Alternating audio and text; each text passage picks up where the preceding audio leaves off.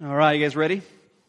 All right, let's do something here with me. I want you to think about your own life. Think about the times in your life when things were getting rough. Think about the times when life was just hard. And you had circumstances that are around you that were completely out of your control. And when you have those types of situations within your life where you feel like things are completely out of your control, what the natural progression for us is that we have fear that begins to step in. Fear begins to step in when we have that time when things are out of our control. I think about my own life, and I think about a few of those times in my life that stand out to me. I remember when I was 9 years old, my dad and I were in the living room watching The Price is Right with Bob Barker. Remember when Bob Barker was there? We're watching The Price is Right, and my dad had a heart attack in the living room. And I remember the paramedics got called, and our neighbor came over and took me and my sister and took us over to her house. And she wouldn't let us look out the window. She wouldn't let us do anything as the paramedics came and took my dad and took him to the hospital where he eventually died. This is one of those times when the circumstances were out of my control. And I had this fear that came over me because I had no clue what was happening. Had no clue what would come next.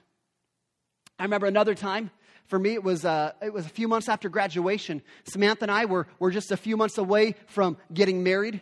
And I went to work early one morning and was at work. And remember hearing on the TV that there was 2 airplanes that had smashed into the Twin Towers. And the Twin Towers were falling down. And I remember America was under attack. And I remember taking a break and sitting in the break room watching this unfold on the television. And I was overcome with this fear because this was something that was out of my control. This is something that I was so fearful. I was 3,000 miles away from what was happening, but I felt so afraid. I had to call Samantha. Are you okay? Yeah, I'm 5 minutes from where you're at. I mean, of course I'm okay. But there was this fear that came over me because these circumstances were completely out of my control. As we open up God's Word today, if you have a Bible, we're going to be in Mark chapter 4. If you need a Bible, we've got an usher in the back. We'd love to be able to come and bring one of these up to you. We're going to be in Mark chapter 4. If you have one of these Bibles like me, one of the hardbacks, we're going to be on page... I should actually turn there so I can tell you what page we're on. I'm going to do that right now. We're going to be on page 839. Page 839. In our text today, what we're going to find is we're going to find Jesus. He had these 12 disciples. These were guys that Jesus pulled aside, and Jesus said, I want to pour into these guys. I want to invest in these guys because it's these guys that I'm going to use to change the world, to turn the world upside down. And so in our text today, we find these 12 disciples in a boat. And really, they're in the perfect storm. And they feel the fear that comes from the circumstances that are completely out of their control. And what we're going to see, is Mark is going to, the author of the book of Mark is going to use this story to teach us a few things. He's going to teach us that storms are necessary parts of our lives. Storms are absolutely necessary parts of our lives. He's going to teach us that there's nothing that God does not have power over. And he's going to teach us a little bit about faith. He's going to teach us that faith relieves our fears. And faith is really what carries us through the hard times of life. So if you have a Bible, we're in Mark chapter 4. We're going to start reading in verse 35. But before we do that, would you pray with me? God, we are thankful for the opportunity to be here today. We're thankful for the opportunity to open up your word. God, I thank you that this isn't the opportunity to come and hear a pastor give his opinions about life. But God, this is an opportunity to open up your word and have your word speak to us. God, I pray as a pastor that you help me to step out of the way. That God, it would be your word that would be clear today. That you would give us understanding. That God, you would speak to us exactly what it is that we need to hear. That God, you would strengthen us and you would grow us and you would comfort us right where we are today with whatever baggage we're bringing in, whatever this past week looked like. God, I pray that you would meet us right here, right now. Jesus, we love you and we ask this in your name. Amen. All right, verse 35. It says, on that day when evening had come, he, this is Jesus, said to them, let's go across to the other side. And leaving the crowd, they took with him in the boat, just as he was. And other boats were with him. This, if we continue our context of where we've been in the Gospel of Mark, this had been a long and strenuous day for Jesus. His day began with some blasphemous accusations from the Pharisees. Remember, the Pharisees, these are the religious leaders of the day. And they didn't like Jesus because Jesus taught a different message than what they taught. The Pharisees taught about there's all these religious rules. And if you're going to be a good religious person, you've got to follow all the rules. Whether that be you're only taking so many steps on a Sunday, or whether that means you can only associate with certain people. And Jesus came and taught something completely different. He taught a gospel of repentance, a gospel of grace. That it is grace that enables us to be in right standing with God. And this upset the Pharisees and all of their religion that they had previously taught. And so they made a blasphemous accusation that suggested that Jesus wasn't from God, but that Jesus was controlled by Satan. Then after this accusation, Jesus' mother and his brothers came, and they intended to arrest Jesus and take Jesus back to Nazareth because they had heard all these things that Jesus was doing. And they felt like, hey, he's out of his mind. We need to do something before Jesus really embarrasses himself, before he embarrasses our family. So they came to find Jesus in Capernaum so that they could arrest him and take him back to Nazareth. Next, after that, Jesus was once again pressed by the crowds. There were tens of thousands of people who were in the region who came to meet Jesus. And these people didn't come because they wanted to hear his message. They didn't come because they wanted to hear about the mission, about why Jesus had came. They came because they heard that he was a healer, that he could perform miracles. And so you have tens of thousands of people who are pressing in on Jesus because they don't want Jesus. They want what Jesus can do that would personally benefit their life. They just they don't want Jesus, they want what Jesus has to offer. And so Jesus, feeling the pressure of all the people, he steps into a boat to get away from the people, and he begins to do what he set out to do. We learned in Mark chapter 1, Jesus said, I came out to teach about grace, to teach about repentance and belief in the gospel. So Jesus is out on the boat, and there's tens of thousands of people on the seashore, and he begins to teach them. He begins to teach them about what it really means to be a part of God's family.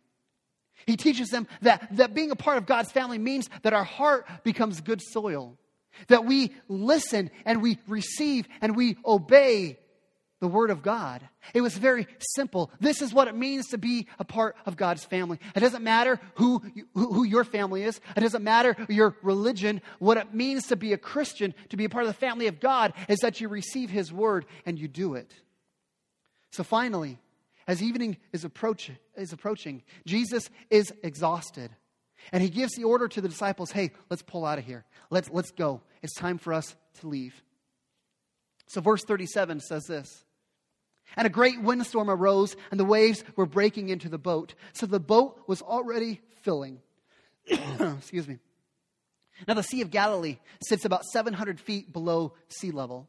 And a mere 30 miles north of the Sea of Galilee sits Mount Hermon, which is 9,200 feet above sea level. And what would happen is you would have the cold air from the mountain that would come down and would meet the warm air coming up from the Sea of Galilee. And there would be these great clashes of these airs coming together. And so as a result, there'd be impressive thunderstorms and great squalls within that region, within that Sea of Galilee. Now, these fishermen in that region, they would have been experienced with this kind of storm. They would have been used to it. And several of Jesus' disciples were exactly that. They were professional fishermen. So they had experience with these types of storms. But there's something about the storm that's a little different. This storm was different than the normal storm. This was an incredible one. In fact, we learned a little bit later that these disciples feared for their life because this storm was so huge, was so massive. They thought they were going to die. Now, there's this misguided idea that has taken shape in Christianity. There's this misguided idea that has taken shape in Christianity that there's this idea that God wants us to be happy. Like that's God's ultimate desire for all of our lives, and is that we would be happy. And so this idea says that God will solve all your problems.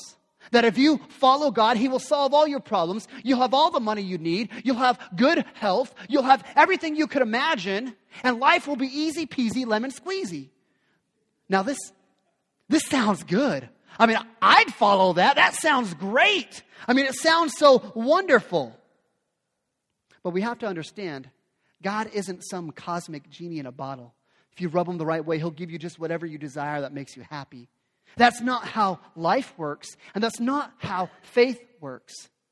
See, God might not change your circumstances, but what God wants to do is God wants to change you. God may not change your circumstances, but he definitely wants to change you. And so what these disciples are learning in this moment is that miserable storms, like they're in right now, they are a vehicle that God uses to teach us about his power in our lives. See, storms are essential to our personal development as well as our spiritual development. This is something that happens in the faith world and just in the world itself. This is something that we see, that storms and trials are a necessary part of our growth. It's a universal application. Without trials, without difficulties, without stresses, even without failures, we would never grow to be all that we could become. Storms are a part of the process of our growth. In fact, there's a story about a guy by the name of Dr. Parnell Bailey. And he was writing a column in a newspaper one day, and he says, I was invited out to this orange grove. This orange grove was dying. Trees were dying all over the place. And so he said, I was invited out to this orange grove to assess and look around. And he says, one of the things that was wrong was their irrigation pump was busted, and they couldn't get the irrigation pump to work. Then it was one of those years where it was a drought, and they just didn't get enough water. And so this orange grove, trees are beginning to die. And Dr. Bailey's looking around and says, hey, your neighbor over there, his trees look good. You know, what's the difference? And he goes over to the neighbor's orange grove. And he says, hey, you know, I'm noticing that your trees look so healthy. You know, what's the difference? And the neighbor says this. He said, my trees could probably go another 2 weeks without rain with no problem. He says, you see, when they were young, I frequently kept water from my trees. And so this hardship caused them to send their roots deeper into the soil in search of moisture. And so now my trees are the deepest rooted trees in the area. And so while the other trees are being scorched by the sun, my trees are finding moisture at a greater depth. The whole idea is that when we experience trials and difficulties and adversity, they make us stronger, they make us deeper. I don't know what your storm is, but you know your storm. As much as we wish it wasn't the case, storms are a part of our lives. Storms are a part of my life. Storms are a part of your life. Whether they be cancer, unemployment, heart attacks, marriages falling apart, kids heading in the wrong direction. I mean, I wish I could stand up here and I wish there was some great answer I could give you to fix your situation. I wish there was something I could say that would just make your storm disappear. I wish I could say, if you just try harder, you won't experience hardship. I wish I could say, if you just follow God perfectly, then you will never experience another storm. But that's not how life works. That's not how faith works. God isn't concerned about taking storms away. He's concerned about changing us. The storms, they are necessary for our growth. In fact, there are many mature believers who believe that every spiritual truth, everything that they have experienced that has enhanced their existence has come through trials and afflictions. John Newton, he was a captain on a slave ship that would bring slaves over to Great Britain, to England. And he later became a Christian, and eventually he became a vital voice in the move to abolish slavery in England. And most people know John Newton for his hymn, Amazing Grace, how sweet the sound that saved a wretch like me. But few people have heard of another hymn that he wrote called I Asked the Lord That I Might Grow. It says, I asked the Lord that I might grow in faith, in love, and every grace. Might more of his salvation know and seek more earnestly his face. 'Twas he who taught me thus to pray. And he, I trust, has answered prayer. But it has been in such a way as almost drove me to despair. We want God's blessing. We want growth in our life. We want to become strong. But strength comes from these trials. Strength comes from these diversity, comes from the storm. The story continues in verse 38. It says, but Jesus was in the stern, asleep on the cushion. So you got to picture this. The storm is raging all around. The sails of the ship are being torn apart. Water is filling the boat faster than the disciples can take buckets and dump the water back out. And where's Jesus? He's asleep. He's asleep in the stern of the boat. A couple things we need to acknowledge. Jesus is the Son of God. Jesus is the Messiah. But Jesus was born as a man and lived as a man. This is why his birth is so significant. The incarnation of Christ. That God became one of us. God in the flesh. Emmanuel, God with us. As a man, we see Jesus experiencing exhaustion just like you and I experience exhaustion during our hard times, during our trials, during our difficulties. And imagine the exhaustion that Jesus must have. I mean, you've got to picture this. He's in a boat with wood planks as the floor. That's what he's laying on. He's got nothing but a cushion for a pillow. There's the wind beating the boat. There's water and waves coming over the boat. And he is able to sleep through all of that. Now, I don't know about you, but what does it take? What kind of day does it take for you to sleep through just about anything? Because that's the kind of day that Jesus is experiencing. That's the kind of exhaustion and wear and tear that he's experiencing at this moment. That he can sleep this kind of storm shows just how exhausted he is. But verse 38 continues and says, and they awoke him and said to him, Teacher, do you not care that we are perishing? Mark says that the boat was just about completely swamped. It was almost full. The disciples could not bail water out fast enough. And the disciples knew that their boat was just seconds away from being totally filled. And these disciples would eventually drown and they would die. And they woke Jesus and said, Jesus, don't you care if we drown? This picture goes to our hearts. Because anyone who's ever tried to live a life of faith in this world, you have felt like this at times. You have felt like this. Everything is going wrong. Everything is falling apart. You're sinking. And it seems that God is asleep. Things are falling apart and it seems like God is absent. Things are falling apart and it seems like God is completely unaware of the circumstances that you are going through. If you loved us, the disciples are saying, if you loved us, you wouldn't let us go through this. Jesus, if you loved us, we wouldn't be about to sink. Jesus, if you loved us, you would not let us endure this kind of storm, this kind of trial, this kind of circumstance. See, we are so quick to mistakenly conclude that we're all alone. That no one, not even God, knows what is happening. No one, not even God, knows how we are feeling. We are so quick to make that wrong assumption. God knows every wave that falls on you. God knows every storm that we endure. He knows the rate of our heartbeat. He knows that our blood pressure is rising. He knows our innermost thoughts in our minds. He knows our emotions. He even knows our dreams. And the picture that I see is in this tiny boat that has Jesus and his disciples. It was the object of the most heavenly attention at that moment. God's attention was not absent from that boat, but it was right there as they're going through the storm. And so it is with our difficulties. Nothing that we experience is beyond the knowledge of God.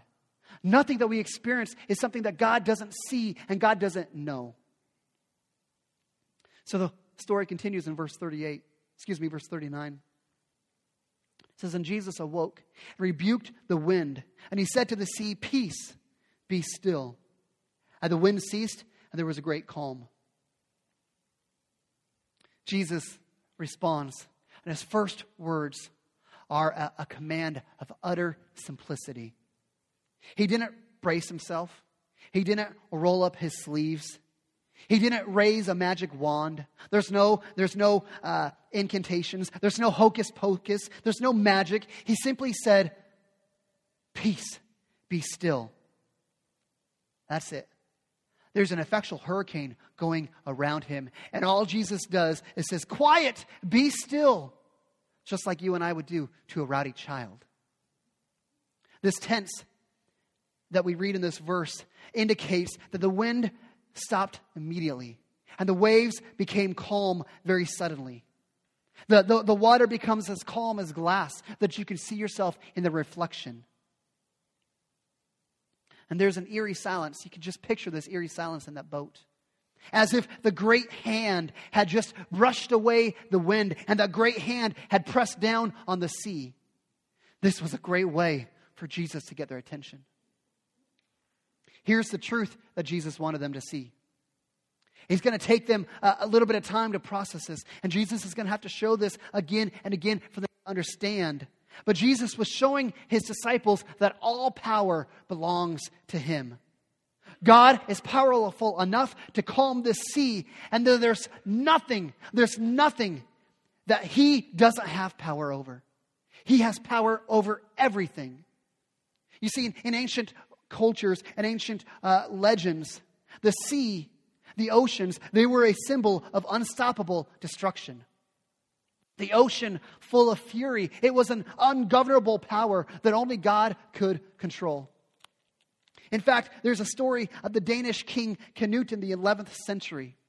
One day, this Danish king is there, and all of his people in his kingdom have come to him, and they're lavishing him praise and just saying how great and how wonderful he is, and how good of a king he is, and how awesome he is. And the king looks at the people and says, "Am I divine?" And he walks beside the sea, and he yells, "Stop!" But the waves kept coming, and the waves kept coming. He was saying, only God can stop the sea. Only God can stop the sea. I can't. I'm not God. I'm not worthy of all this praise and all this lavish that you're giving to me right now. Jesus, however, is able to exercise the power that only God has. Remember, he didn't have to conjure up some hocus pocus. He didn't have to call on some higher power. He simply speaks a word, and the storm calms, and the sea dies down. By his actions, Jesus is demonstrating. He's saying, I'm not just somebody who has power. I am power itself. I'm not just somebody who has power. I am power itself. Anything in the world, any person in the world who has any power has it on loan from me, because I am the source. I am the author. I am the creator of power itself. This story, Jesus calming the storm, this is a mighty claim. This is a mighty claim. And if you believe God's word to be true, as I do, then we have to say this story really happened. And if this story really happened, then what does it mean for you and I? What does it mean for us? See, if Jesus is really Lord of the storm, then no matter what shape our world is in, no matter what shape your life is in, you will find that Jesus provides everything you can imagine. Jesus provides all the healing that you need. Jesus provides all the rest that you need. Jesus provides all the power that we need in our lives. If he can calm the storms, if he can calm that storm, then what can't he do in our lives? So Jesus calmed the storm, and he's going to respond to his disciples next. You begin to say, what's he going to say to his disciples? Is he going to say, I understand how you feel, guys. It's okay. Let's hold hands. Let's go watch Oprah together. Nope. Verse 40. He said to them, "Why are you so unafraid? Have you still no faith?" Can you imagine what the disciples must have been thinking? Jesus, why were we so afraid? Come on, we were afraid that we were going to drown. We were afraid that we were going to die. We were afraid that you didn't love us anymore. Because if you loved us, we wouldn't have to endure this kind of trial. We wouldn't have to endure this kind of fear. We wouldn't have to endure this kind of storm. If you loved us, Jesus, we were afraid that you didn't love us anymore. But Jesus asks this question. He says, do you still have no faith? He seems to be referring to all the things that Jesus has already taught them, to all the things that Jesus has already shown them. This word still should be circled or underlined in your Bible, because it seems to indicate that Jesus has given them actually quite a lot of evidence and quite a lot of proof about his power and about his goodwill and about his love for the disciples. I mean, these disciples, they've been around Jesus for a period of time now. They've seen Jesus perform all sorts of miracles. They've seen Jesus heal Simon's mother-in-law when she was sick. They saw Jesus heal the paralytic man who was dropped down from the hole in the roof. They've seen Jesus heal the man with a withered hand. They've seen Jesus do these things. They've seen Jesus teach, not as one of the learned teachers, not as somebody with borrowed authority, not as one of the scribes of the Pharisees, but they've seen Jesus teach as the Word of God himself. They've seen these things. And he's saying to them, after all you have seen, do you still not have faith? Do you still have no faith? Let's clarify what he's saying. He's not saying, oh, you poor men, you can't help yourselves because you don't have faith. No, see, when Jesus says this is both a rebuke and an exhortation to faith. He was not angry with them that they woke him up and they called him out. Rather, he was angry that they doubted his care, in spite of all of the evidence that they have given him. See, what Jesus is going to do right now is he's going to teach us a few things about faith. We're going to learn a few things about faith. And first, what Jesus is saying is faith is an exercise. Everything they need for faith has been given to them. Jesus says, I've given you everything you need for faith. I've given you faith and all that it needs, but you aren't exercising it. You aren't exercising that faith. This is not passive. Jesus is saying you must act on what you know. These disciples, they could have reminded themselves that Jesus does care for them. They could have reminded them that Jesus does care for people, that he's done all these things for these different people. They could have acted on that faith. They could have reminded themselves of all the love and all the miracles that Jesus has already shown them to prove his love, to prove his power, to prove his concern. Faith or trust in Jesus then is not automatic. It's not some feeling or an impulse. Rather, faith is something that needs to be exercised. It comes from thinking about the evidence. It comes from the facts. It comes from telling ourselves the truth and reminding ourselves the truth of who he is and what he has already shown to us. In the Gospel of Matthew, Jesus is teaching about anxiety and about fear. And he says in Matthew chapter 6, verse 28, he says, why are you anxious about clothing? Anxiety and fear are closely related. He's saying, why are you anxious about clothing? Consider the lilies of the field. He says, why are you anxious? Consider the lilies. See how they grow. They neither toil nor spin. Yet I tell you, even Solomon in all his glory was not arrayed like one of these. But if God so clothes the grass of the field, which today is alive and tomorrow is thrown into the oven, will he not much more clothe you, O ye of little faith? See, faith is not automatic. Faith is not a feeling. Faith is not blind. But faith comes from considering and thinking. This is what he says. This is what he says. Why are you fearful? Consider the lilies. Consider what I've already showed you. Consider what is out there. Consider the truth about me. When Jesus says, why are you afraid? Do you still have no faith? He's dealing with their fears. He's dealing with their fears by questioning them and telling them to think through what they know about him. He says, why are you afraid? Everything that you need for faith has been given to you. You just need to exercise it now. See, another way to describe what Jesus is teaching here is what Jesus is teaching these disciples is that when faith is active, fear vanishes. When faith is active, fear vanishes. When we put our faith in God, we no longer have to fear because we know exactly who God is. We know that God is capable. We know that God hasn't turned a blind eye. We know that God is powerful enough. We know that God is powerful enough to calm this storm with a simple word. And if we know that He's powerful enough to do that, then we certainly know that He's powerful enough to calm the storms in our life. And we certainly know that we have not escaped His presence. The text finishes in verse 41. And it says, "And they were filled with great fear. And they said to one another, 'Who then is this, that even the wind and the sea obey Him?'" Who is this, that even the wind and the sea obey Him? What a good question. Let's answer that question by looking at the words that Jesus said about Himself. Jesus said in Matthew chapter 12, He said, "Behold, something greater than Jonah is here."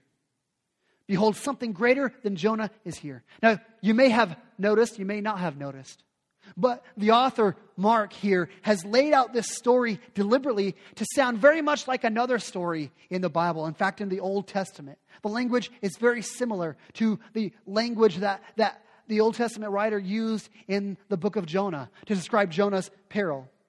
They're almost parallel accounts.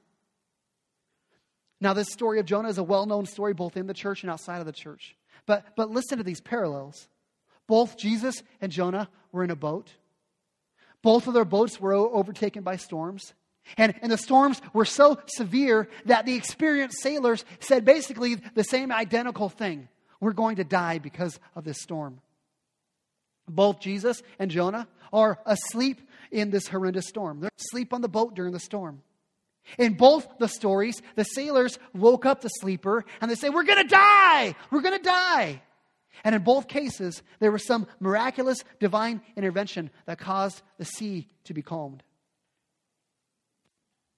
Further similarities, in both stories, after the miracle has happened, both sets of sailors were more terrified than they were before the storm was calmed.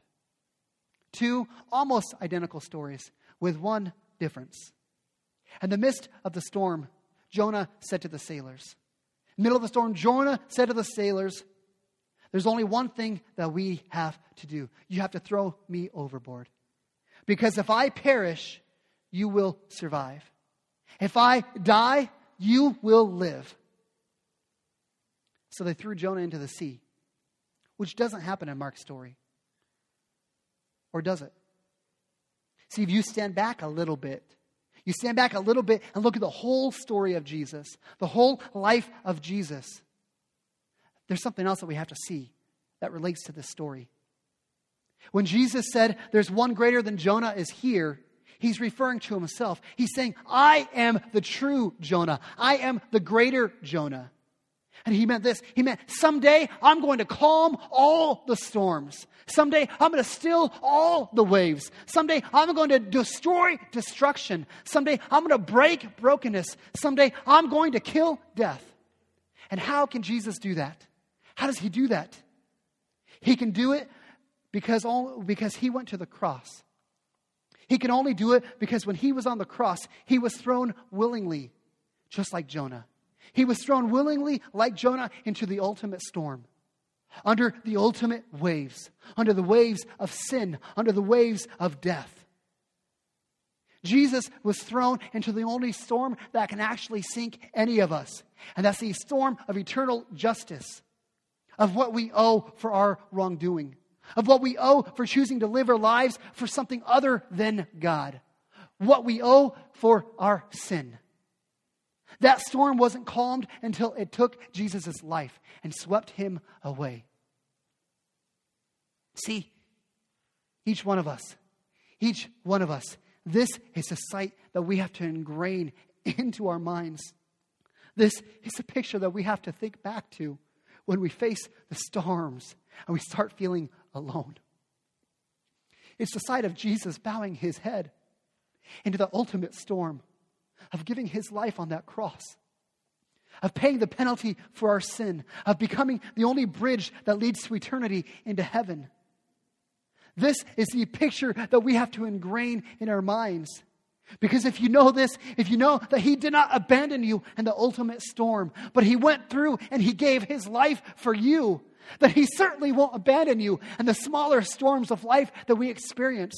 If he was willing to give his life for you, he certainly won't abandon you in whatever it is you're going through. And whatever trials, whatever circumstances you have in front of you, if he was willing to follow through to all of that and give his life for you, he certainly isn't going to turn his back on you now.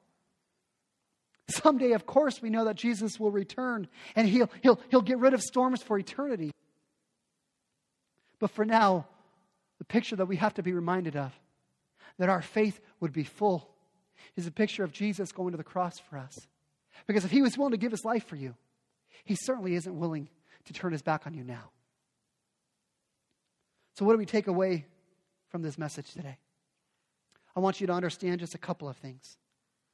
I want you to understand and believe that it is through storms, it is through afflictions, it is through hardships, it is through challenges that we grow.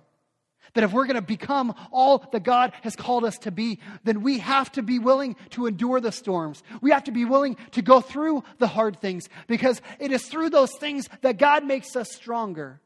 God isn't concerned about removing the storms in your life. He's concerned about changing each and every one of us so that we can endure the storms of life.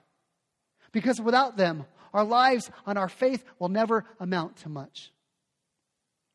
I want you to know this Jesus who calmed the storm with just a word. This is the same Jesus who can calm your storm with just a word.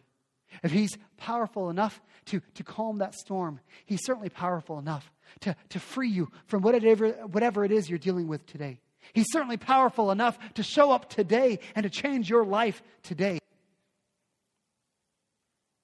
And I want you to know that we can lay down our fear and we can exercise our faith.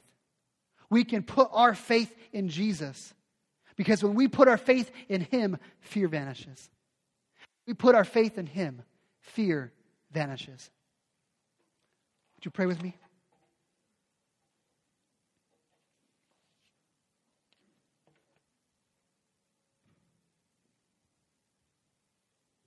God, we thank you for meeting us here today. God, we thank you for your presence. We thank you for your grace.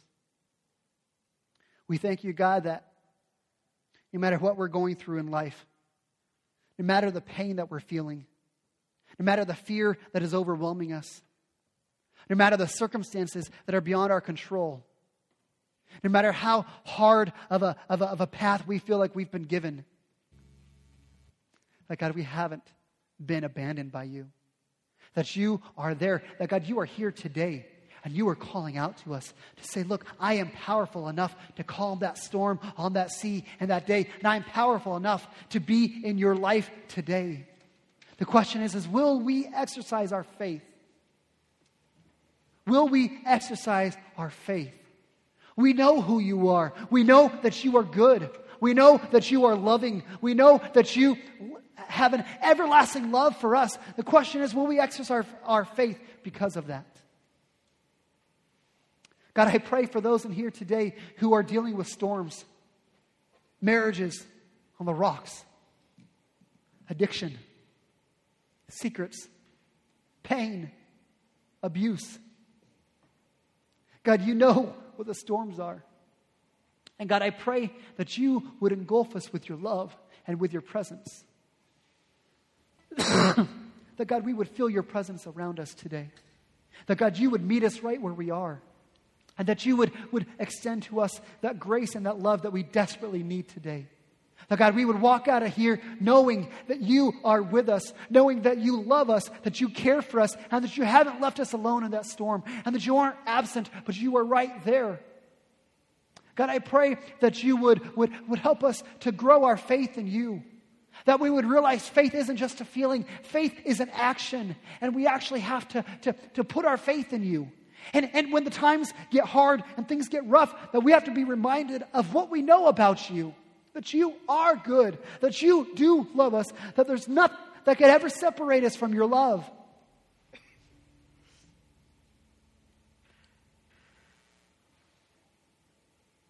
God, I pray as a church, I pray as a people, that picture of you on the cross would be ingrained in our minds. And that the times that we think that we're alone, the times that we think that we've been abandoned, that we would be mindful Lord, you loved us enough to give your life for us, to pay your life as a ransom so we could be forgiven. Because if you were willing to do that, Jesus, then there is nothing that you aren't willing to do for us.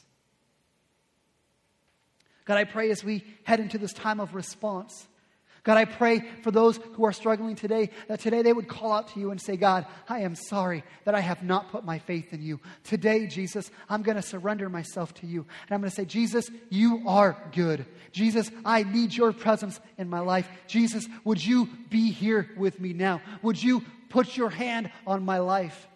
God, I pray for those that are struggling that today that they would take this next couple of songs and they would just cry out to you and say, God, I need you now. God, I need your presence. I need your love to be wrapped around me so I would know I'm not alone. So I would know that you have not abandoned me, that I will make it through this storm and I will be stronger for it. God, I pray for those of us who maybe aren't experiencing a storm, but we've been there. We know exactly what the storm feels like. God, I pray that we would have this opportunity in this time of response just to get lost in worship for who you are, in praising you for how good you are. That, God, you have carried us through the hardship, that we are not alone, that we have never been alone, that you've been working out your plan and our life all along. God, you are wonderful. You are worthy of our praise. You are worthy of our worship. So I pray now, Lord, that you give us the ability to get lost in worship for you. That we would join in the worship team and be able to sing our praise to you for how good you are. Jesus, we love you. And we thank you for meeting us here today. In your holy and precious name, amen.